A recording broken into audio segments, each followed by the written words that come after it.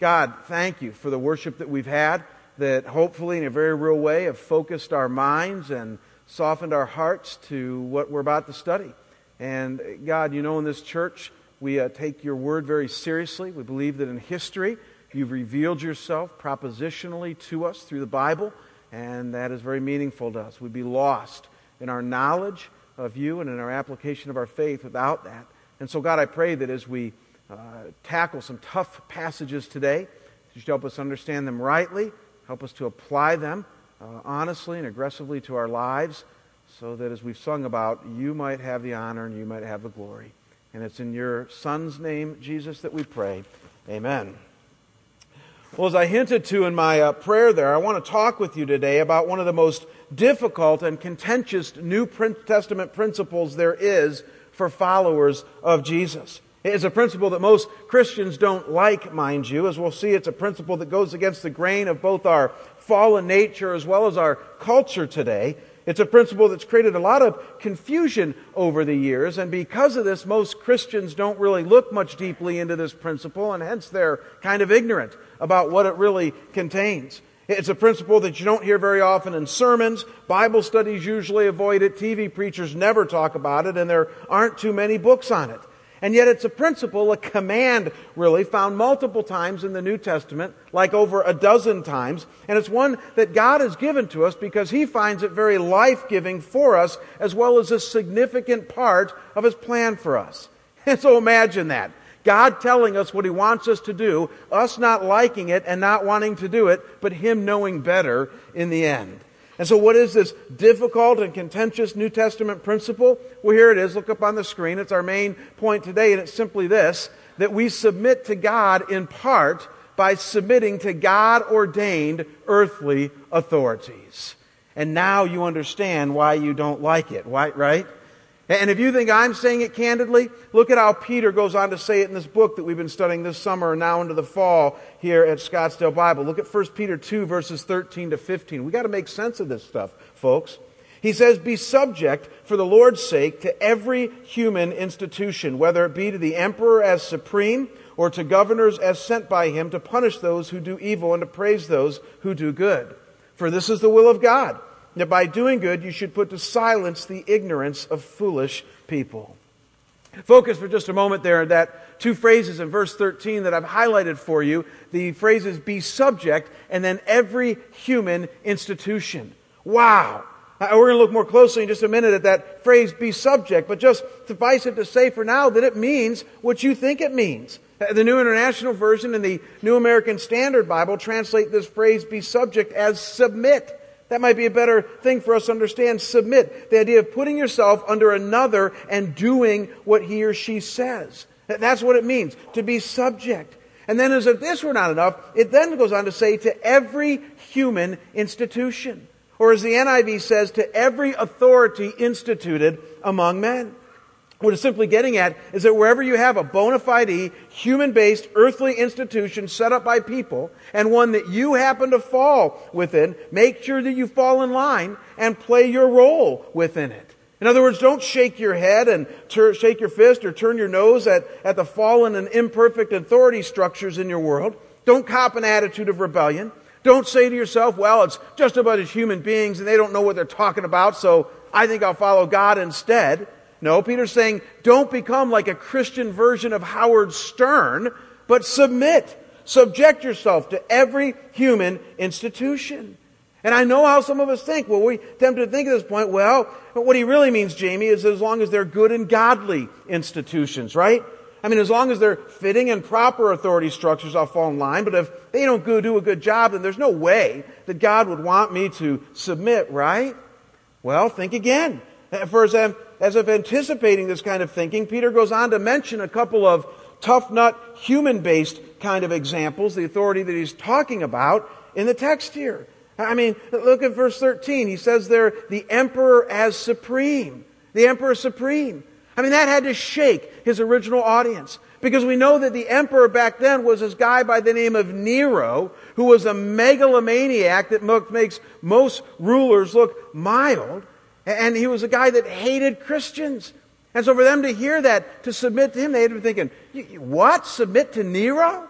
And then, as if that were not enough, look at verse 14. He goes on to say, and then even, where am I at here? He goes on to say, even those, the governors that are sent by him, which we know included people like Pontius Pilate. Remember him? The one who put Jesus on the cross. The one who allowed the Jews to condemn Jesus and condoned that. I mean, you get the picture here. These aren't just nice, prim and proper, Christian-friendly, human-based institutions that Peter's talking about, but everyone, friendly or not, is included here in God's call and command to submit. And folks, what becomes even more surprising is that when you then look at the rest of the New Testament, particularly what specific authority structures that God is talking about, you really start to scratch your head. And you go, what? I mean, using this same word that Peter uses, we are called in the New Testament to submit to government leaders in Romans 13. We're called to submit to church leaders in Hebrews 13, but we don't have a problem with that. We're called as young men to submit to our elders, family or not, in 1 Peter chapter 5. Servants are called to submit to masters in Titus 2. Wives are called to submit to husbands in Ephesians 5. The church is called to submit to Christ. I mean, like there's submission everywhere. When you look closely at the New Testament, the word itself appears some 50 times in the New Testament. And when you finally start to get what the authors are saying here, you got to ask yourself, what is this about? I mean, why is God so concerned about submission, and how is this supposed to work? Especially when you consider that some of the authority structures that God commands us to be under are like no fun at all and even brutal, like bad governmental structures or a system like slavery. And speaking of that, we then ask, well, are there any outs, God? I mean, please tell me that there's some like big caveats here that might help us wiggle out of it when things get too rough. I mean, this is a tough thing that the Scriptures tell us here, to submit. You can see why not too many people are writing books about this subject, right? Three things that the text goes on to tell us here that I want us to get our heads and hearts around that I think are going to help us understand this idea of submission. Three things that will start us off on a clear and sobering understanding of what it means for God's people to submit. And the first thing that I want to share with you here is going to kind of shock you a little bit here too, but we need to start off by fully understanding what God is saying here. Look up here on the screen, and it's simply this. And that is that submit means submit, or subject means subject, and there is no way around it. That's the first thing we need to understand if we're ever going to get life out of this command that God has given us. And that is that submit means what you think it means. It means submit, and there's no way around it. And the reason that this is important to note is because there have been some well-meaning Christians down through the ages, and even some expert Bible commentators today. I read one just this week, that in trying to kind of take the edge off this idea of submit, they end up redefining the word and watering it down so that it becomes more palatable to us. In other words, they try to say, well, this doesn't really mean submit like we think of it today, like some place yourself under another person's authority kind of thing. No, what it's really getting at is really just a sense of deference or respect. You know, kind of like honoring the other person. Kind of like telling them to bug off and not doing what they want you to do, but doing it in kind of a nice way. That's kind of what they say this word means, and trying to help us understand this principle. The only problem with this kind of thinking is that it almost does no justice at all to what Jesus, Paul, Peter, and James all mean by this word. As I mentioned earlier, this word that we translate submit or subject is used like 50 times in the New Testament, which is a lot. And we know a lot about this word. And as we saw, it's used in numerous scenarios to talk about our subordinating relationships that we have with all kinds of people around us. Governments, societal institutions, family, church. And what you need to know, folks, is that at its core, it means what you probably think it means. I mean, it literally means to cause to be in a submissive relationship, to be subject to subordinate. It carries with it a sense of somebody having authority over you in certain areas, and you keep yourself under that authority. You don't try to wiggle out, and you respond how that authority expects you to respond, whether you like it or not. That's really what this word means. And we have to start there. We have to honor what God is telling us in His Word. Probably one of the most benign examples that I can point you out in the Scriptures is an example that almost all of us don't have a problem with, and that is when it tells us that children should be submissive to their parents. How many of you have a problem with that one? Well, the kids here might, but most of us as adults and grandparents say a hearty amen to that one, right? So in Luke 2, verse 51, it tells us that Jesus was submissive, same Greek word that Peter uses here in 1 Peter 2, to his parents. Now, let that sink in a moment. The Son of God, eternally existing before all time, now inhabiting a human body when he was on this earth, was submissive to his parents. He listened to them. He obeyed them. He did what they said. He didn't give them a hard time about it. And though there were a couple of odd scenarios where he broke stride in this, and we'll get to what that principle is about in just a minute, what you can't escape is the fact that Jesus himself models for us what submission looks like by regularly listening to and obeying his parents, right? Like he shows us very clearly what this word submission means. And it's not some deference or just honor. It's being under authority and doing what someone else tells us to do. And the only problem is as much as we agree with this when it comes to the family structure with parents and kids, that when we then hear that we likewise now as adults need to practice similar submission in places like governmental institutions, family structures, societal settings, and church relationships, we begin to squirm in our seats, don't we? We kind of try like crazy to redefine it or explain it away or ignore it. And yet, please hear, folks, as far as God's Word lays out, there's no room to do this.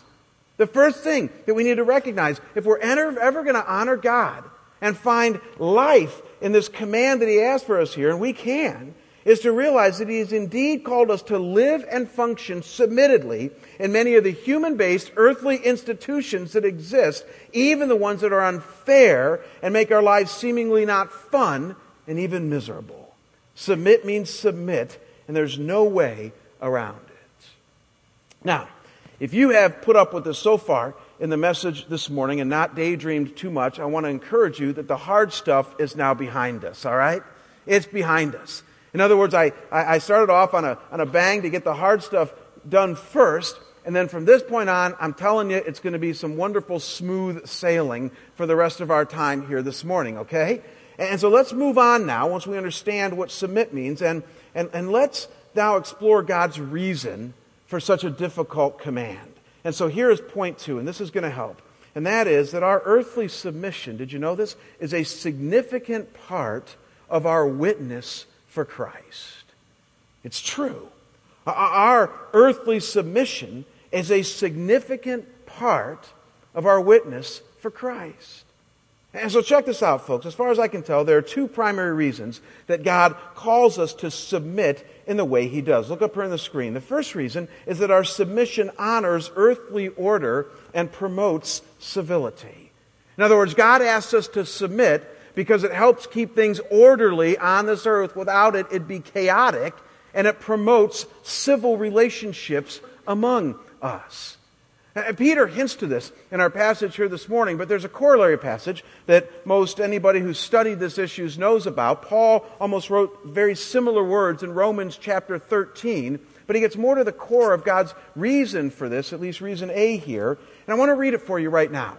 I don't want you to turn there unless you really have to, so like you super high control people, Romans 13 verses 1 through 7, you can go there right now. I would be if I were you, because I'm a high control person, but for the rest of you, I would call you just to just listen to these words. I'm not even going to put them up on the screen. Just listen to what Paul's rationale is, God's rationale by extension, for this idea of submission. See if you can pick up on this. He says, "Let every person be subject to the governing authorities, for there is no authority except from God, and those that exist have been instituted by God. Therefore, whoever resists the authority resists what God has appointed, and those who resist will incur judgment. For rulers are not a terror to good conduct, but to bad. Would you have no fear of the one who is in authority? Then do what is good, and you will receive his approval. For he is God's servant for your good. But if you do wrong, be afraid, because he doesn't bear the sword in vain. For he is a servant of God, an avenger, who carries out God's wrath on the wrongdoer. Therefore, one must be in subjection, not only to avoid God's wrath, but also for the sake of conscience. For the same reason, you also pay taxes, for the authorities are ministers of God attending to this very thing. paid all what is owed them, taxes to whom taxes are owed, revenue to whom revenue is owed, respect to whom respect is owed, and honor to whom honor is owed. So don't miss what the Bible's telling us here, folks. Namely, that even within secular and fallen, earthbound institutions, there's got to be order. And so God tells us that He is sovereignly in control, that He's even placed certain people there, and that our submission plays a role in His sovereign plan. And we must trust Him in this, he says, that even in bad and oppressive human-based authority structures, that God is up to something, creating order and has a purpose. And so He's saying, submit and trust me, he says, in the process. And though this is obviously hard to take when the government is totalitarian or abusively monarchical, as many people in other parts of the world have to deal with, and we'll get to how they might deal with this in just a minute under point 3, but quite frankly, when you think about it, folks, for us here in America, this principle actually isn't too hard to see how God might use this for our good. Think about it right now. For us in America, what kind of government do we have here? We have what might be called a democratic republic, right? A democratic republic. Where half the time we have maybe a direct say on everything, okay, when we vote on certain issues and the majority wins and all that. And then the other time we vote in legislators who then will represent us, and that's the republic part, in governmental places, right? And so we know that our country is founded on a great amount of freedom. And so in applying 1 Peter 2 and Romans 13, when it says that we need to obey our leaders, what's the number one thing that our leaders tell us to do, like almost all the time in a democratic republic? Well, it's to voice our voice, right? It's to vote. It's to participate. In other words, the number one thing that we hear all the time, among other things, in our political culture is just don't be a sideline person. Participate, vote, so that the majority, the will of the people, might happen. That's been the whole history of our nation. And so now think about it, about what would happen then if God's people, if Christians, and there's like a lot of them in our country, were to all participate, obeying 1 Peter 2, obeying Romans 13 in our democratic republic, and voice our voice and vote as God's Word directs us. Do you see how God might use that to make things better and keep order and civility, especially in a country like ours? I think we kind of got a win-win on our hands. I want to give you an example of how this works here in a minute. Don't give me a click yet, guys, because I want to set this up by just making something very clear. I'm going to give you an example of this from the upcoming political election, okay? Now, some of you are starting to always think, what is he going to do? Trust me. Trust me. And what I am going to do is I'm going to talk to you about a moral issue that's going to be coming up in the upcoming election. Now, you guys know I don't talk about political issues like hardly ever at all. I'm a pastor and I do what I do well. But do we all understand that when politics infringes upon our faith and starts to legislate a clear biblical moral issue, then we have a right to give our opinion on that, especially in our country? Do we all understand that? Give me a head nod. And so, yeah, amen. And so here's what I don't want. I don't want some of you emailing me this week saying, why did you talk about a political issue from the pulpit? Because I'm not talking about a political issue. I'm talking about a moral issue that they've stolen and now want to make a political issue, okay? And we as Christians should talk about those things. And if we don't, we're really not honoring what God has said in His Word, okay? So here's the deal. As many of you know, or some of you know, this November, we're going to be asked in the state of Arizona to vote on a constitutional amendment for marriage. We are. We did it 2 years ago and it didn't pass. First time out of 20 some odd states that have this amendment in which it didn't pass. And they made it much simpler this time. Look up here on the screen. It's called Proposition 102. And this is what you're going to be voting on in November. And that is, you're going to be voting on this statement. A union, only a union, of one man and one woman shall be valid or recognized as a marriage in this state. Can't get much more simpler than that, right? And what I love about this statement, because last time around they made it a much more complicated statement, is that this isn't against anything. This is not against same-sex people. This is not saying that there's no rights for same-sex people. I mean, it's not trying to take away any rights. It's simply trying to say, here is how we define marriage. Here is how we want to protect marriage from this point on in our state. And I believe not only is it very fair, but it is so in line with God's Word. I mean, if you know anything about the Bible, you go all the way back to Genesis 2. And God clearly has said what marriage is. And this statement capsulizes that. And so here's the cool thing, is that come this November, if we honor what God has said in 1 Peter 2, if we honor what He has said in Romans chapter 13, and we participate in our democratic republic, there's a good chance that God can do some good in and through our political system. Do you see how that works? And this is why God ordained it this way, to set it up so that good things can happen, civility and order can come when Christians submit. And I'm telling you, compared to other cultures in our country, in our world today, we got it made for the most part when it comes to these things, if we but participate. The first reason, folks, that God calls us to submit is for order, to keep civility. And we need to see that. Now, as I said, there's two reasons. And this is only one side of the coin.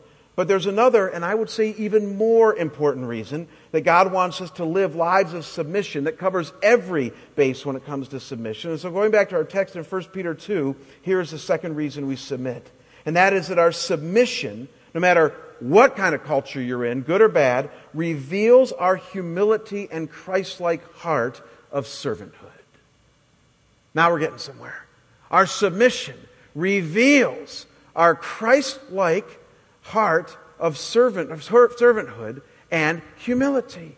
Now look at how Peter goes on to say it in verses 15 to 16.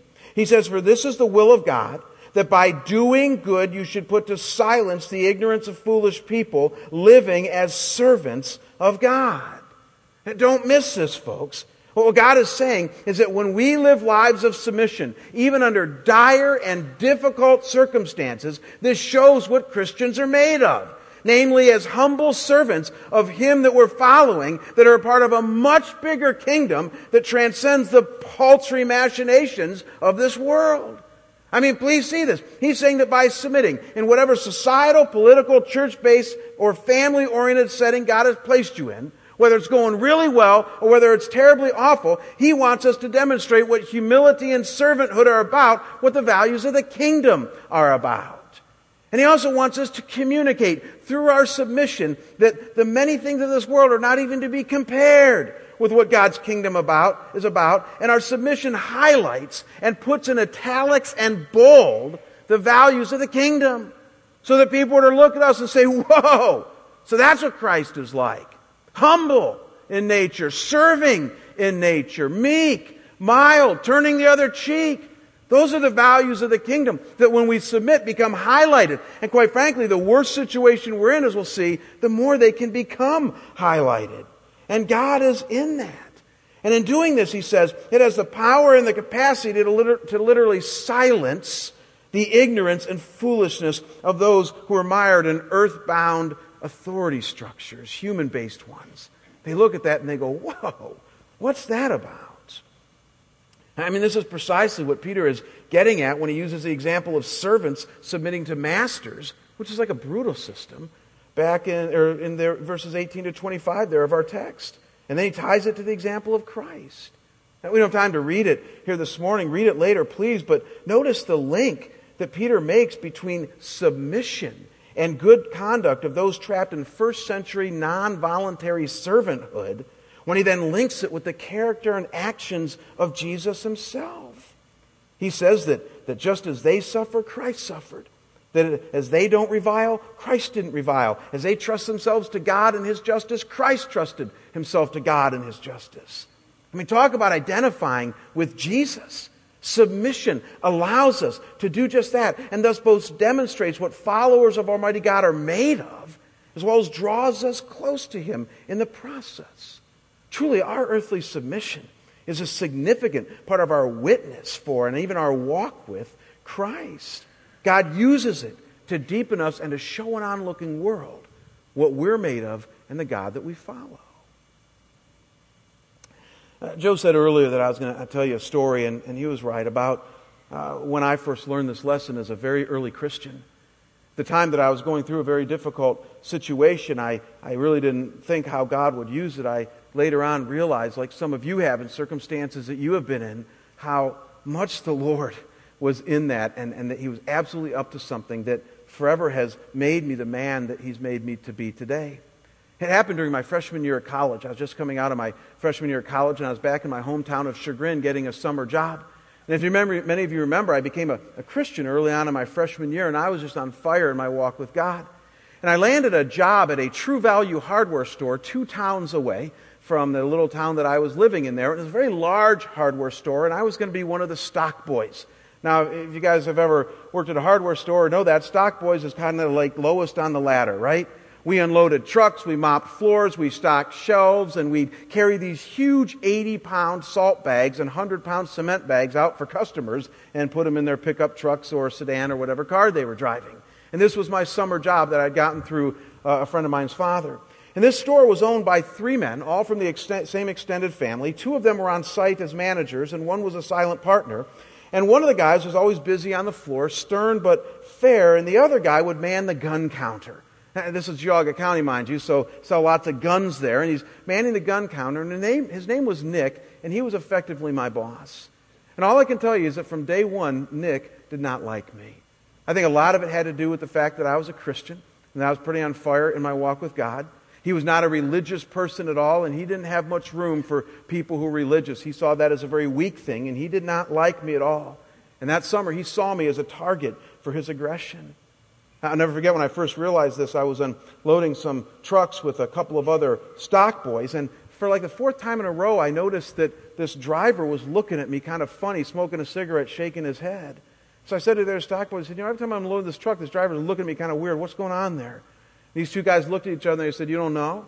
And I said, no. And he goes, well, Nick has been telling all the truck drivers that when you come in that you're a flaming homosexual. And he said, and these guys, aren't real amenable to that, and so, they're kind of looking at you weird and making fun of you. I said, you got to be kidding me. I immediately walked up to Nick's gun counter, and I said, Nick, you don't be doing stuff like that. I said, not only is it not true, but even if it was, that is not a kind thing to do at all. In fact, that's downright abusive. He looked me in the eye and he said, you got a problem with that, gamey? And for the rest of the summer, all he would call me is Gamey, not Jamie. Every time he'd get on the PA system for a salt order, it would be Gamey. Every time he would see me, it would be Gamey. That became my nickname from my boss all summer. One day over the PA system, he said, Gamey, the men's room is dirty. You need to go clean it. I walked into the men's room. I could not believe what an absolute mess that it was. And I know I had just cleaned it the day before. So I walked up to Nick's counter. I said, Nick, that thing's an absolute mess. Do you know what happened? He just smiled at me, and I learned that he had gone in and intentionally, completely trashed the men's room just so I would have to clean it. He would do things like that all summer. He'd put notes on my pickup truck on the way back of it that would just be insulting types of things that I wouldn't see till I got 10 miles home to my home. I mean, on it went all summer. The significant verbal berating, the unfair workload, the character assassination, even violating my private property. Quite frankly, folks, things that today could easily be made into a lawsuit, but think about it. Back in rural Geauga County in the early 80s, this was not something that anybody ever took legal action on. And as the summer wore on, I thought of things that I could do. I thought I could quit, but I needed the money. I thought I could complain to the silent partner. He was kind of a man in authority there too, who helped get me the job, but it just didn't feel right to bring him into it. I even thought, I could fight back, demand my rights. I could say to Nick, you know what, I'm not putting up with this stuff anymore, but I thought that could either work really well or that could backfire on me, right? Some of us have been in situations like that. But you got to remember, I was a brand new Christian. And so I was reading the Bible for what it says. And I can remember reading the Bible and reading about guys that are in like 10 times worse situations than I were, and were submitting and having a witness for Christ. You read your Bible? And I remember reading about these people and going, well, gosh, if they can do it, then certainly I could do it. And so I committed myself halfway through that summer that I was going to put up with this crud, and I was going to continue to walk with God, and I was going to love Nick, and I was going to share my faith with him as I work hard and put up with it. I mean, I didn't know any better. And I even learned to smile at Nick about halfway through the summer. I'd get all prayed up as I was heading to work, and I'd be walking by his gun counter, and he'd say, hi, Gamey. And I remember the first day I stopped, and I looked at him, and I said, guess what, Nick? God loves you. Did you know that? And I said, and I'm going to love you too. And I said, Jesus Christ died for you to forgive you of that nasty sin that's so obvious in your life. And I said, and I just want you to know that I am going to love you as this summer goes on. And I walked away. Let me ask you, do you think that made him do it even more or do it less? I mean, it became a tit for tat. And the heat turned up with him, and the heat turned up with me. And I thought, I'm not going to back down in this. I'm going to submit. I'm going to be the kind of Christian God has called me to be. And let me tell you what happened at the end of the summer. Nick didn't change. I don't think he's ever changed to this day. But there's a large staff at this hardware store, still is this day. You got about 6 registers lined up. It's one of the largest ones in Geauga County there. And I didn't know, but all the cashier ladies were watching this all summer long. And at the end of the summer, they pulled me aside and they gave me a gift. And as I unwrapped the gift, it was a plaque. And on the plaque were just 3 words, and then 1 word of who the author was of those 3 words. And the 3 words said this: love your enemies, Jesus. Love your enemies, Jesus. And it hit me at that moment. They were watching this, and they got it, that there was a witness in this. And then as I look back, I thought of all the conversations that I had with other workers there when they'd ask questions and go, why are you doing this? Why are you doing what you're doing? Why are you responding like this? And why are you loving him and not demanding your rights and all this stuff? And I realized as I look back that only heaven is going to show the kind of fruit that a summer like that bore. And I learned a great lesson that summer that I think Peter is communicating to us here. Namely, that God truly does desire to use our lives as a witness for his truth. And his truth is all about the love of Jesus Christ and God's call for people to trust in him wholeheartedly and in obedience through Christ. And when you and I submit, even through at times unfair and annoying human-based authority structures, God has a chance at that precise moment to highlight what true faith, what true Christ-like love and humility are all about. And I'd even argue, as I think Peter is, that sometimes he can highlight it even more, right? You ever bought a diamond? When you buy a diamond, do they put it on a white felt or black felt? They put it on black felt, right? Because on black, diamonds show up more. Could it be that in our lives, the light of Christ shines up more in the darkest places? Amen? And that the reason he calls us to submit, even in troubled circumstances, is because God knows he can get something out of it. That he can make his kingdom shine in into our lives and maybe affect more people for the kingdom. Don't miss this. Our earthly submission is a significant part of our witness for Christ. He has a purpose in it, and that is to maintain order in a fallen world and then also reveal what humility and servanthood look like. He's not commanding us something silly. He's commanding what he knows is best for us and for this world. Now, we're fast running out of time. And yet there's one more very important thing that we need to at least mention if we're ever going to make sense of this submission thing. And this third truth very much helps us pull all of this together. And if I don't miss my guess, it's going to answer a question that many of you have had in the back of your minds up to this point as you've been processing. Because again, I know how you think as you think like me. All week when I was studying this, I'm going, but, right? Like you're thinking of all the different scenarios where this doesn't really fit.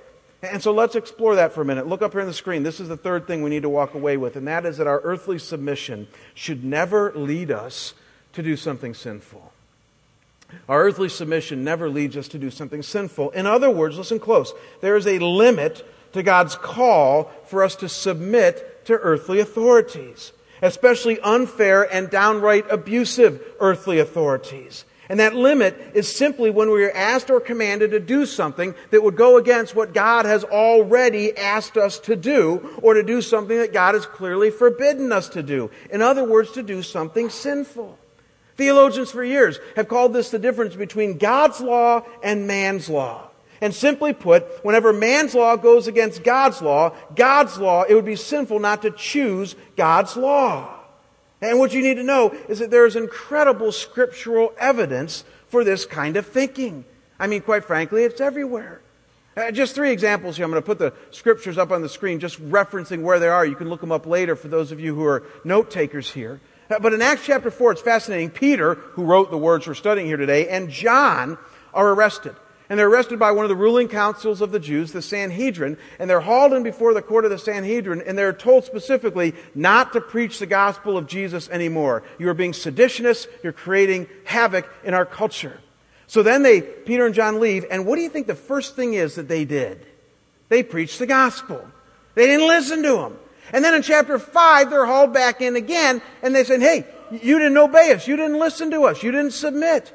And Peter and John look at them and they say, God's law is higher than man's law. We have to follow God before we follow you. Then in Daniel chapter 3, there's another example where Shadrach, Meshach, and Abednego, who were three of Daniel's friends, I remember their names by remembering your shack, my shack, and a bungalow. Can you remember that? So your shack, my shack, and a bungalow, Shadrach, Meshach, and Abednego. And in the seminary education, wonderful, 60 grand to learn that. Anyways, if you remember, they were asked by Nebuchadnezzar to bow to the golden image. And they said, we can't bow. That'd break the first commandment. Like, you don't bow to anybody but God. And so Nebuchadnezzar said, if you don't bow, I'm going to put you in the fiery furnace. And we know they went in the fiery furnace and God delivered them. But they didn't bow. Why? God's law is higher than man's law. Then in Hebrews 11, verse 23, we see Moses is being talked about, where his parents hid him when Pharaoh said that all newborn babies need to be killed.